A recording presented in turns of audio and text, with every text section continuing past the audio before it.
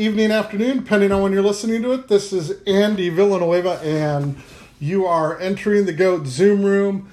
Another week with a new owner. This time it's part of the M&M Racing family, Mike Sisk, and I'm assuming that the other M is Michaela Sisk, but I'll ask him. But I'm really glad that you're able to make a little time to come on and discuss the way you guys looked into doing your ownership. And to be honest with you, it was one of the most refreshing things to happen a few years ago. And thank you for coming on. Yes, sir. Yeah, so it's actually Mikola. So I tell people, she's the big M, not the little M. Mikola, that's it. Yeah.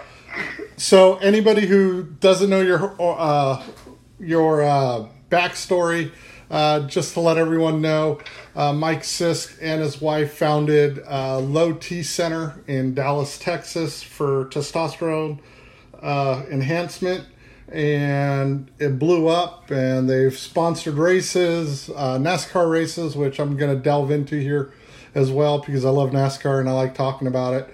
But how did you get into horse racing? Was it early in life, or was it just one of those things where you're like, it's kind of cool looking?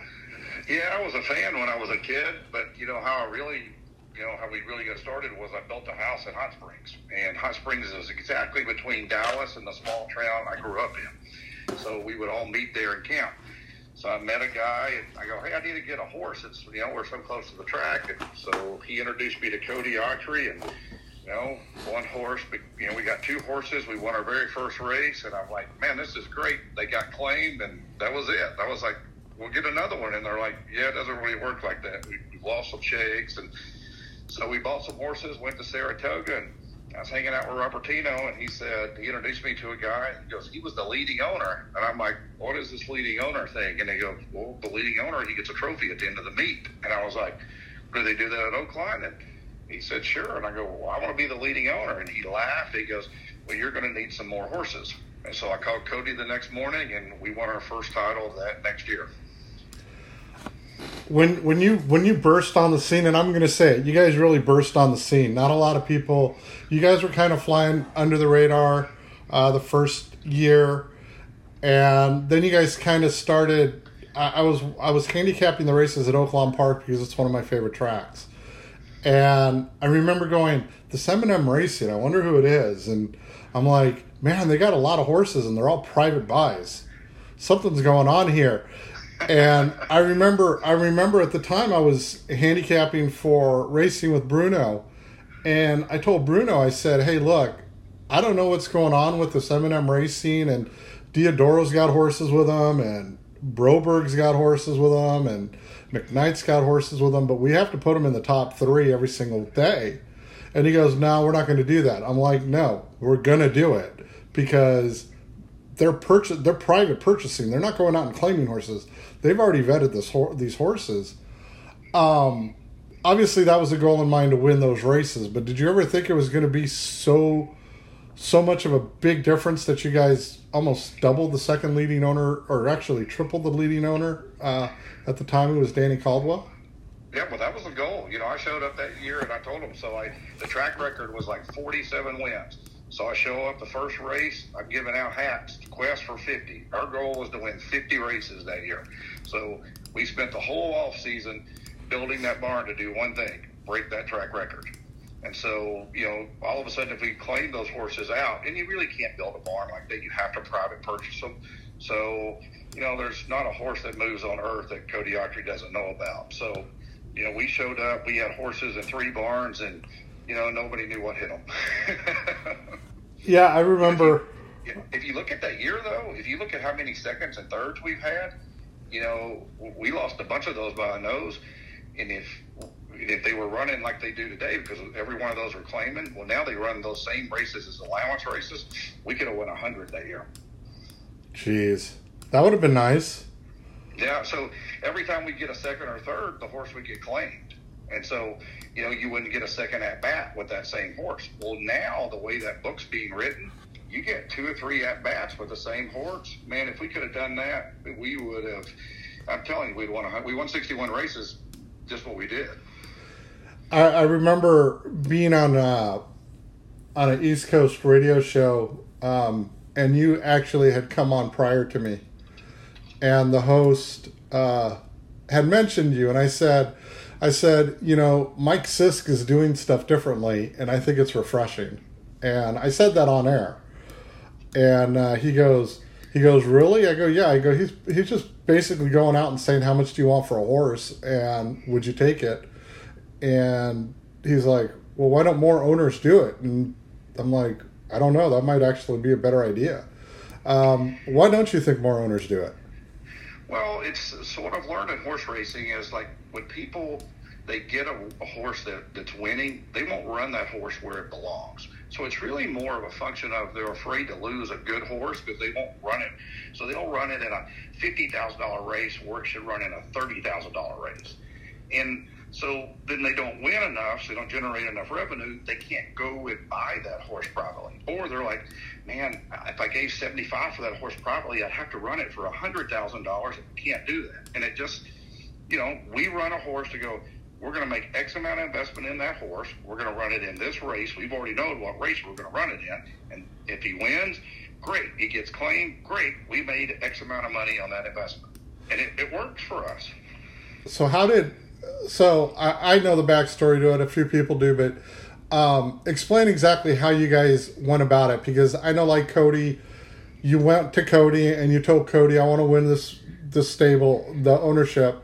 But you also went and allowed him to just go through the condition book and find a horse for every race. Am I correct? Yeah, that's what we did. So, and it worked out beautifully, right? Because if you know the goal, what the end goal is, then finding the starting point is the most difficult part. So we would find a race, and Cody would find a horse in California or New York or wherever. He'd call and go, hey, I found us a horse. If so-and-so, wire this guy the money. And I'm like, done.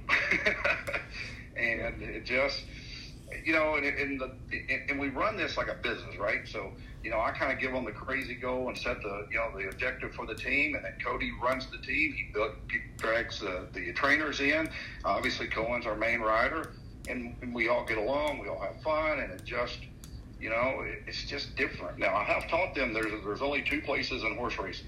There's you won and you didn't win.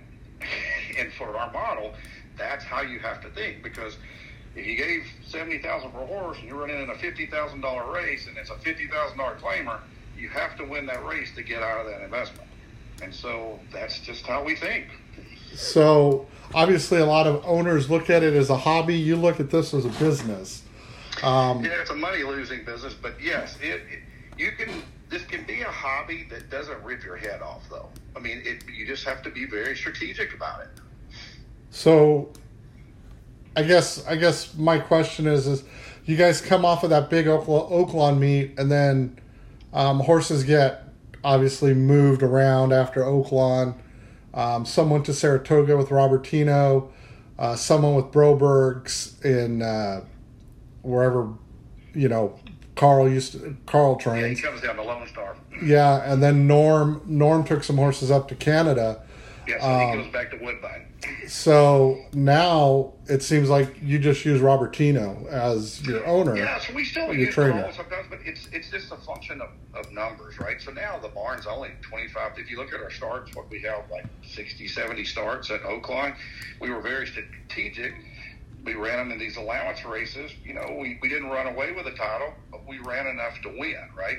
Now this year is going to be interesting because they've added days, so I think you're going to have to win 25, maybe even 27 races to win that title this year. So we may have to look at that a little differently. So how would you? Obviously, Cody's your main man, no doubt about it. I remember when Cody was training, I always thought he was a little underrated as a trainer because I thought he always had a good eye for horses, and obviously that's true because one thing that trainers need to do is read the condition book and be able to understand it, and he does such a great job with that. But what are the goals for the remainder of this year and heading into next year? Are you guys already starting to look for horses? Yeah, so we actually talked about Oaklawn today. So you start building that barn now. Now you can't buy like a lot of horses today because once you roll out of Saratoga, you could go to Remington. There's not a lot of places you could go. You go to Churchill, so you'll really start claiming maybe at Churchill. But we've got our core 15, 20 horses that we already know are going to Oaklawn. So they'll just run strategically. Like I think Secret Courier is headed to New Mexico for a stakes race, right? So if he wins that race, that's a $75,000 pot. That kind of feeds his oat bill for, till Oaklawn.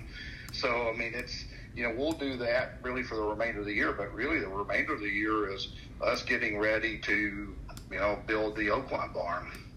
And obviously you guys read the condition books, but how do you guys go about being strategic as far as like looking at horses?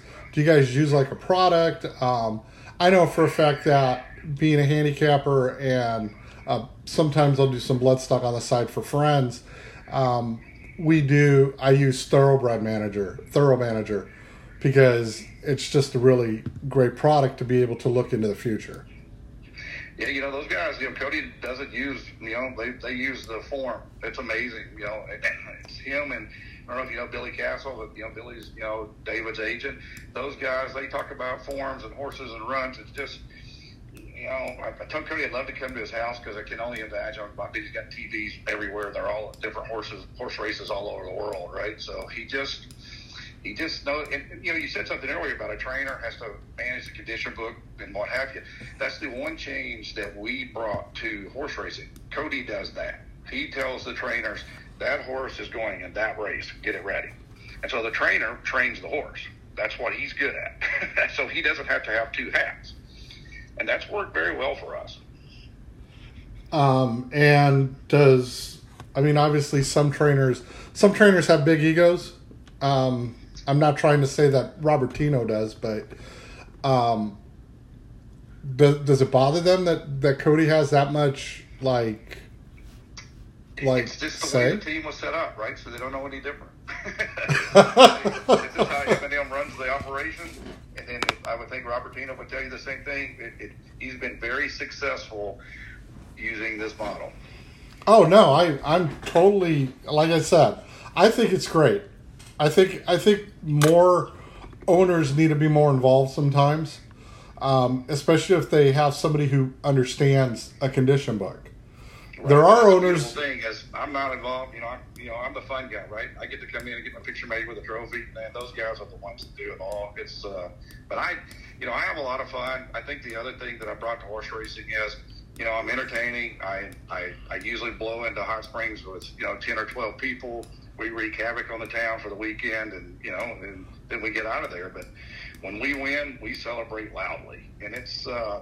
The first year at Oaklawn, I got a lot of eyebrows raised at me. It's like, what the hell is this guy doing? And then, I don't hang out in the fancy club upstairs. I go across the street to the crosswalk, hang out with the crew over there.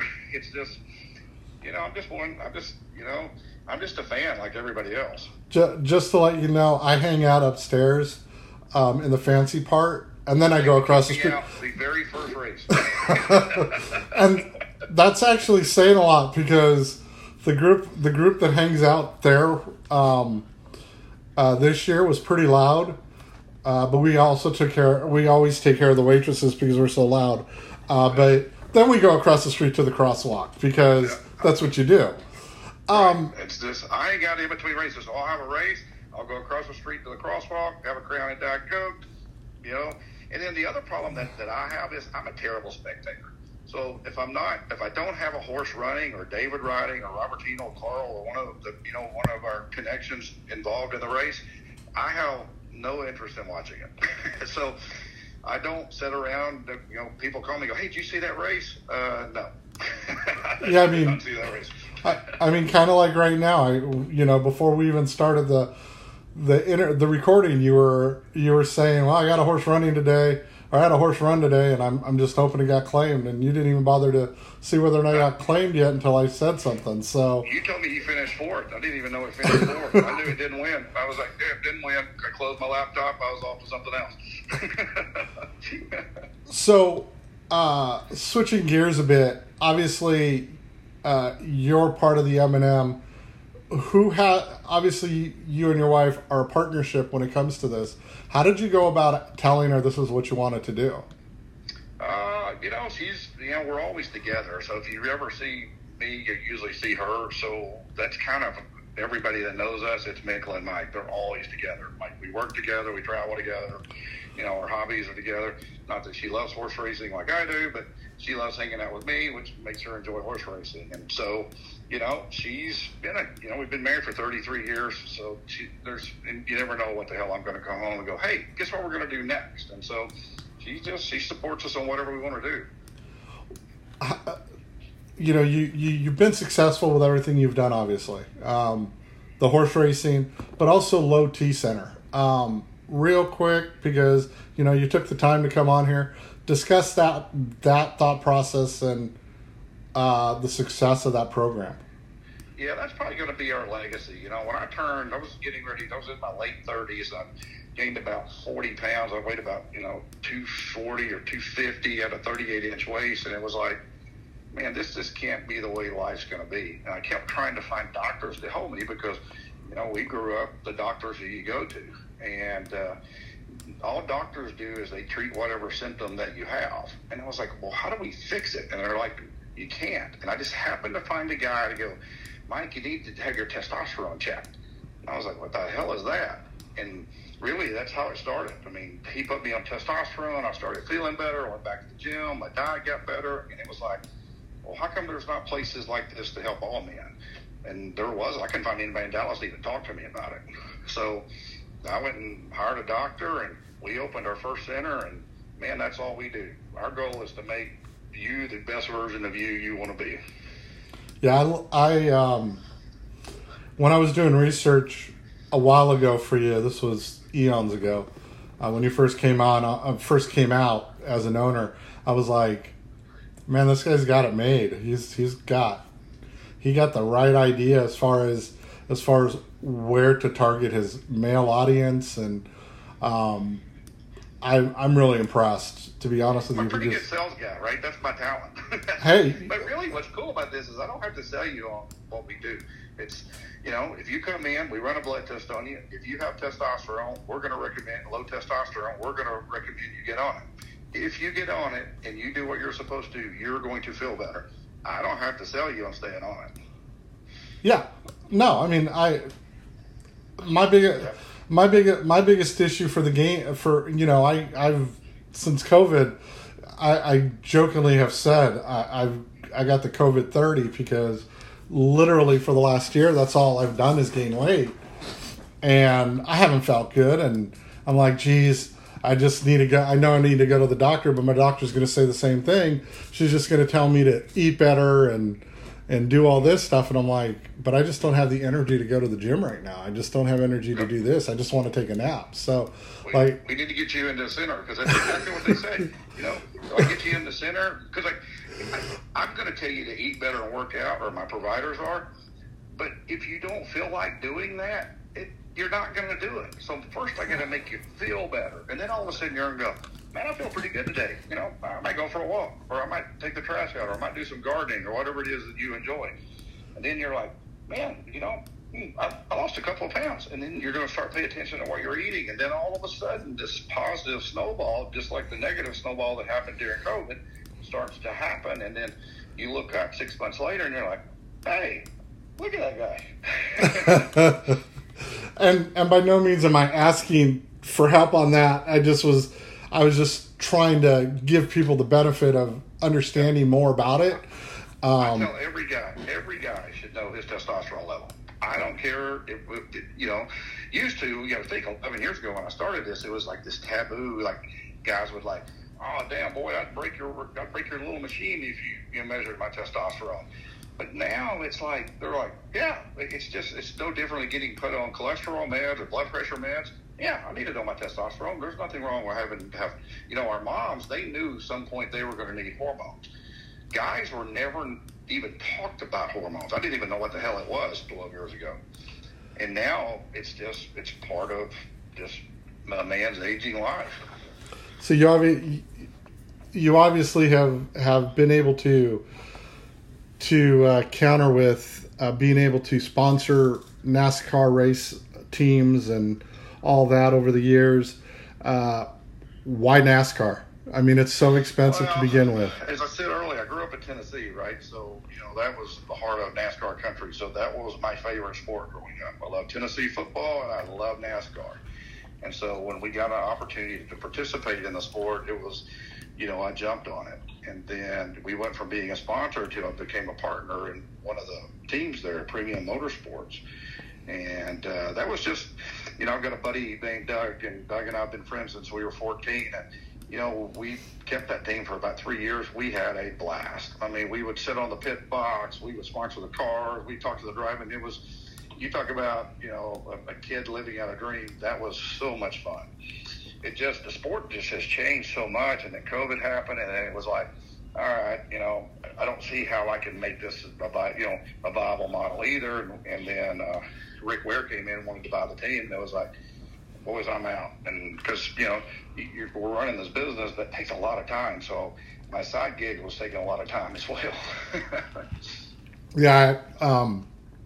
I used to do public relations for a motorsports, or not a motorsports, but a motor manufacturer in California that was the West Coast distributor for Roush engines. Oh, wow. So they would, when the NASCAR group was, or when NASCAR was doing their West Coast swing, if any of the drivers ended up blowing an engine or they needed parts, we would have to bring the parts to them. But it was fantastic. We had like a dyno machine. We had everything in there. So, people could come in and do it. Irwindale Speedway was down the road in California, so it was easy for them to turn around and like go and race and practice, and it's just a blast. It is so much fun, but it's like all sports. It's like horse racing, right? Money equals speed. Yeah, so totally. The little guy it was impossible for the little guy to compete. You think Hendrick's probably running a $120 million budget now. So it's just, and then corporations can't write that check anymore because, especially during COVID, I mean, who knew who was going to survive? And those checks just went away. Yeah, it's kind of, I think it's one of those things to where, especially like with motorsports, I used to get upset with the park and ride guys, right? They would go, they would basically, qualify, run a couple laps, and then they shut it down because they got their money to run the next week. Now, just to fill the race. Now they don't do that. Now they've got X amount of money they got to spend. They don't allow it anymore. They got a new car. I mean, it's just crazy as far as everything is concerned. What solved that problem was when they came out with the charters. Because when they came out with the charters, well, now you got 35 teams that have value, right? It's like, think of it as a NASCAR franchise. So now you could invest in that team knowing, hey, I'm going to make all 36 races. Before you did that, one of those teams in the back couldn't go invest $400,000 or $500,000, for a weekend race and then not make that race. So, one of the best things that ever happened to NASCAR was them coming up with a charter program. You're about one of the few people I've heard say that, to be honest. And that's pretty refreshing because most of the people that I know are really old school about it. They thought it was going to destroy the sport. I think it actually saved it in a lot of ways. I guarantee it did. Guys like me couldn't have competed. If we had had a charter, I couldn't have rode, because basically you're betting $300,000 to $500,000 a weekend that you're going to make a race. Oh, wow. Jeez. And in some of those races, you only get paid a couple $100,000. So unless you got a big sponsor, you're going to lose money. And now with the charter, you're guaranteed some payment because NASCAR pays a lot of the TV money is distributed to that charter program. I mean, now if you look, there's like all these, like Michael Jordan's got involved in the game. I mean, you have entertainers get involved in the game, but they can afford to gamble now because they're buying something. If you didn't have that charter or that franchise, why on earth you're not buying anything? So you have a choice. Usually we play this game at the end, but I got to ask now because I have it in my head. Okay. You have a choice. You could win Indy, the Indianapolis 500, the Daytona 500, Kentucky Derby, or Breeders' Cup. Any Breeders' Cup race. Which one would you want to do? Yeah, see, I would love to win the Derby. Yeah, if you're in the game, you want to win the Kentucky Derby. That's just, you know, it's just, to me, that's the one you want to win. Are there any goals now that we're kind of switching back over to horse racing? Right? There's 3,500 guys at Keeneland in November going, I'm going to win the Derby. 20 of them make the gate, right? So everybody has that goal. It's just impossible to manage that goal. Now, so we've got a breeding program. I've got, Special Relativity. She has a foal with colt with Into Mischief. Man, good looking colt. Checks all the boxes. Man, that could be the one. In 3 years, that horse could be in the gate at the Derby. Boy, there's a lot of stuff that's got to happen between now and then. And that's just, I'd love to do it. If we got the opportunity to buy the right horse, we would probably do it. It's just, man, there's a lot of risk in that. Absolutely. I'm glad you brought her up. She's probably one of my top 10 mares since 2010. That's one of the most pretty horses I've ever seen in my life. I mean, I was in awe of her, and I've seen her, I've seen her live, obviously, because I've been to the track a lot, I know enough people that, they'll tell me about certain horses, and I'll be like, okay. But yeah, she just checked all the boxes. And I know you guys bought her privately. Am I right? Sir? Am I right? You guys did buy her privately? Yes, out of California. Who had her before you guys? Don't know the answer to that. That would be a Cody question. Oh, maybe I should ask Cody. She's in the foal with the Curlin baby right now, so we're excited about that one. How do you guys go now? Does Cody choose all that too? Yes, he handles all that. Wow, that's pretty impressive.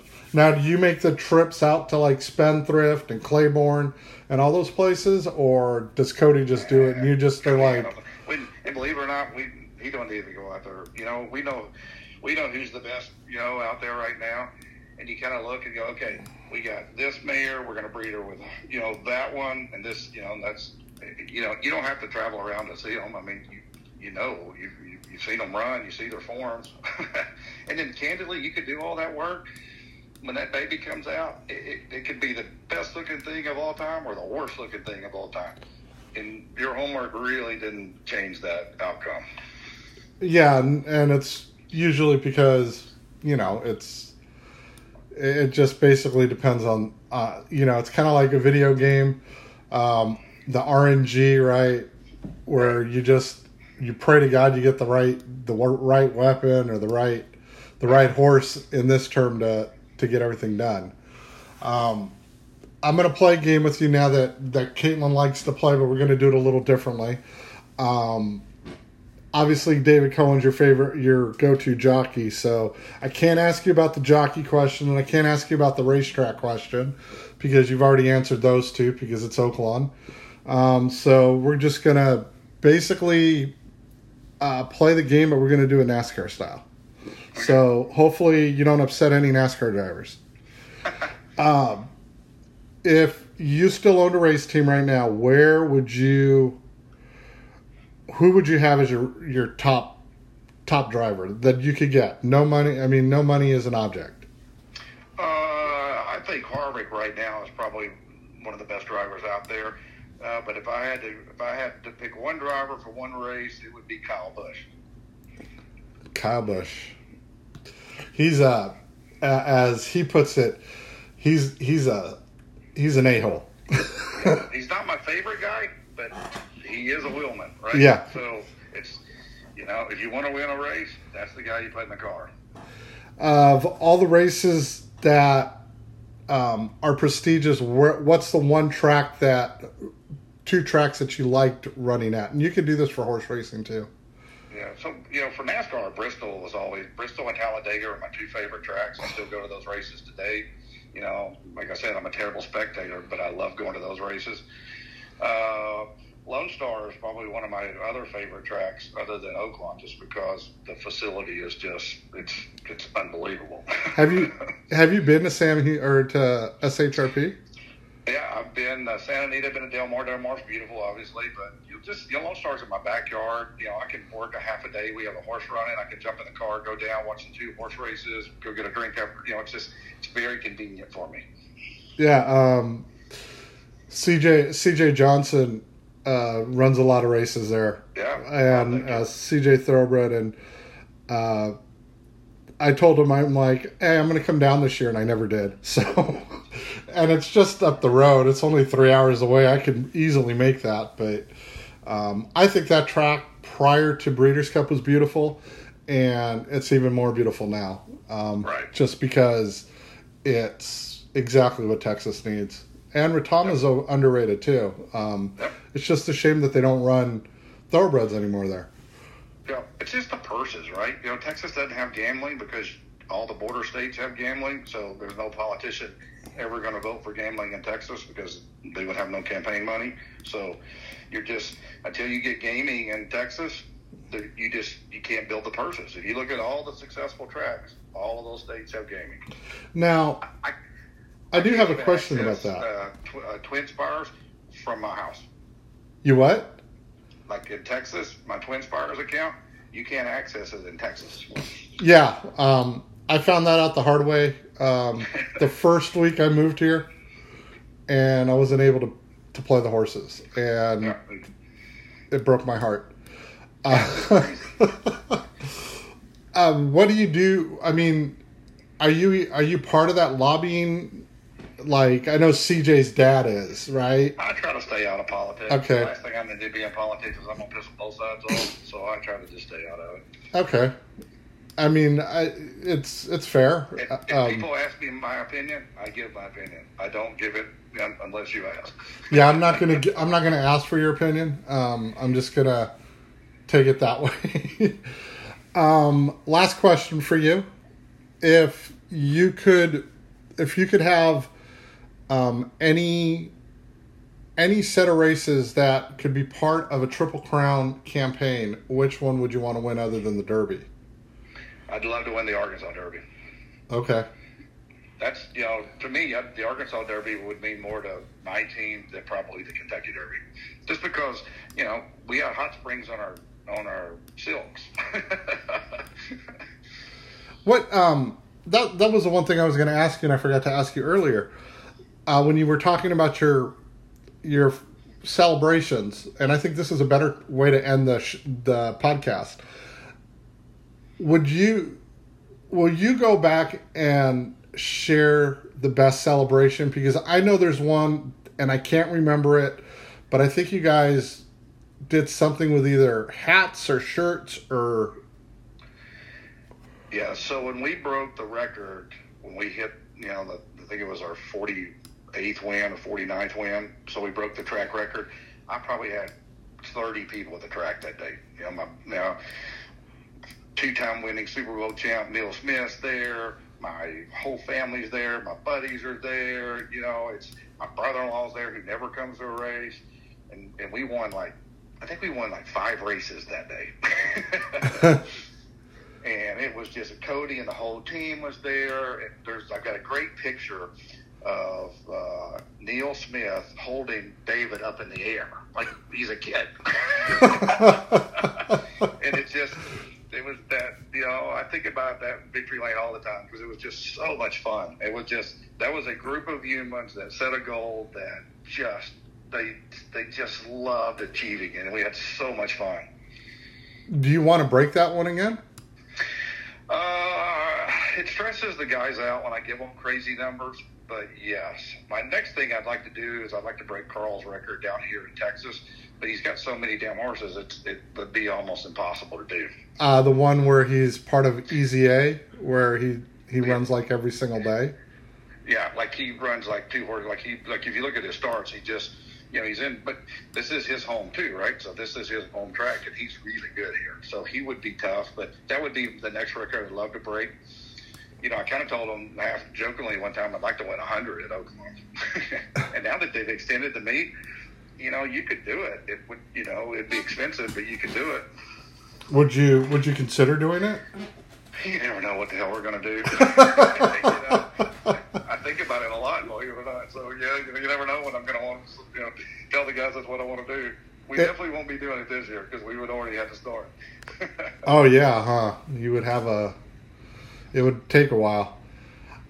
I'm glad you finally came on. I've been trying to get you on for a while, and I think the way you go about the horse racing business is so refreshing, and I'm glad you finally made time to do it. And I hope you had a good time in Aruba.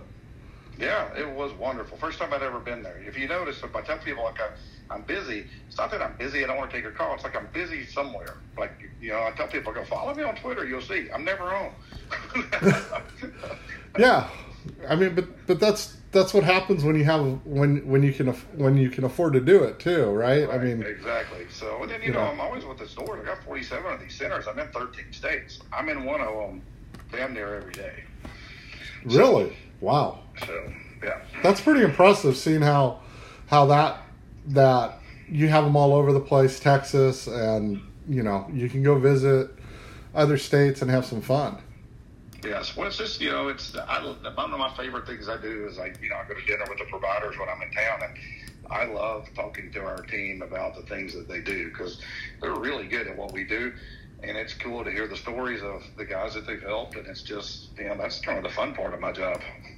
So, real quick before we go, let them know where they can find Low T Centers. Yeah, so lowtcenter.com. And there is a spot there where you can actually do the locations.